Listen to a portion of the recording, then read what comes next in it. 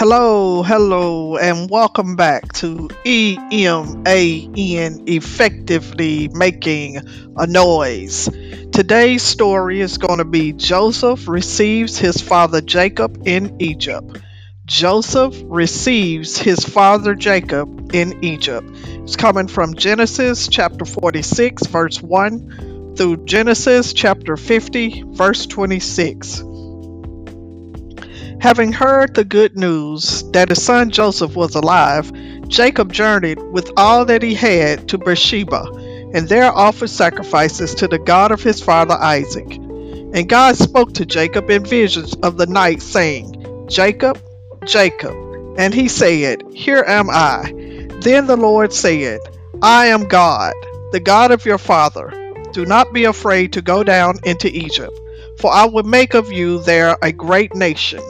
I will go down with you into Egypt, and I will also surely bring you up again, and Joseph shall put his hand upon your eyes. Then Jacob went forth from Beersheba, and his sons carried Jacob their father, their little ones and their wives in the wagons which Pharaoh had sent. They also took their cattle and their goods, which they had gathered in the land of Canaan, and came into Egypt.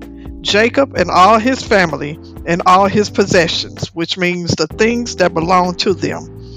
And the number of persons belonging to Jacob who came to Egypt was 70. Jacob sent his son Judah before him to appear before Joseph in the land of Goshen. Then Joseph made ready his chariot and went up to meet Jacob his father in Goshen. And Joseph presented himself to Jacob, and fell on his neck, and wept on his neck a good while. Then Jacob said to Joseph, Now let me die, now that I have seen your face, and know that you are still alive.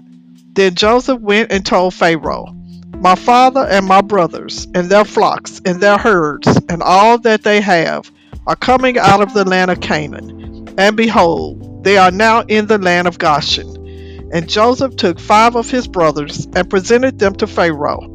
The king of Egypt said to Joseph's brothers, What is your occupation? Which means, what is your work to earn a living? What do you do?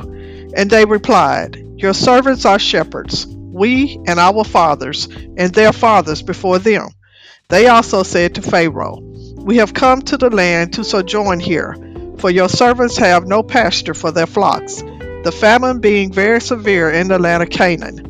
And now, we pray you, let your servants settle in the land of Goshen. Then Pharaoh said to Joseph, The land of Egypt is before you. Give your father and your brothers the best of the land. Then let them settle in the land of Goshen.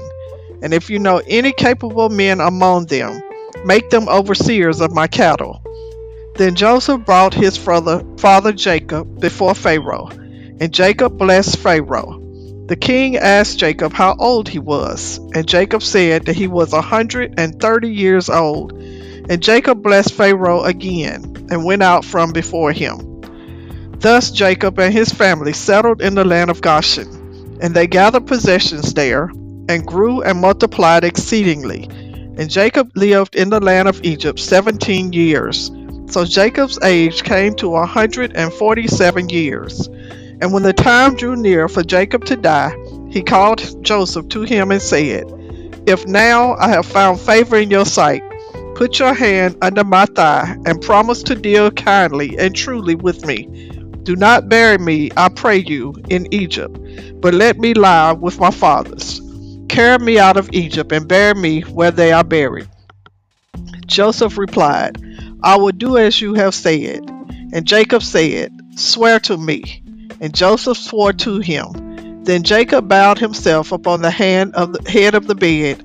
Before he died, Jacob called his sons before him, and pronounced a blessing upon them, with a suitable blessing for each one. Then he said, I am to be gathered to my people. Bury me with my fathers in the cave that is in the field of Machpelah, in the land of Canaan, which Abraham bought as a burying place. When Jacob finished giving his sons instructions, he withdrew his feet up into the bed, and breathed his last, and was gathered to his people. Then Joseph fell on his father's face, and wept over him, and kissed him. And Joseph commanded his servants, the physicians, to embalm his father. So the physicians embalmed, which means treated dead body with chemicals before burial, Jacob. 40 days were necessary for embalming, according to the custom of the Egyptians. And the Egyptians mourned for Jacob 70 days.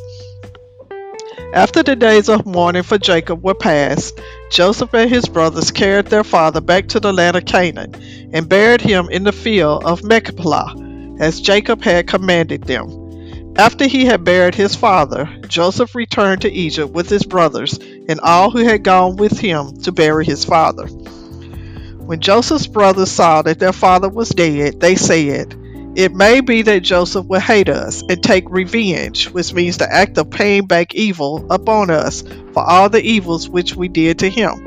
So they sent a message to Joseph saying, "Your father gave this command before he died. Say to Joseph, 'Forgive, I pray you, your brother's transgression and their sin, for they did you evil. And now we pray you, forgive the transgression of the servants of the God of your father.'" Joseph wept when they spoke to him thus.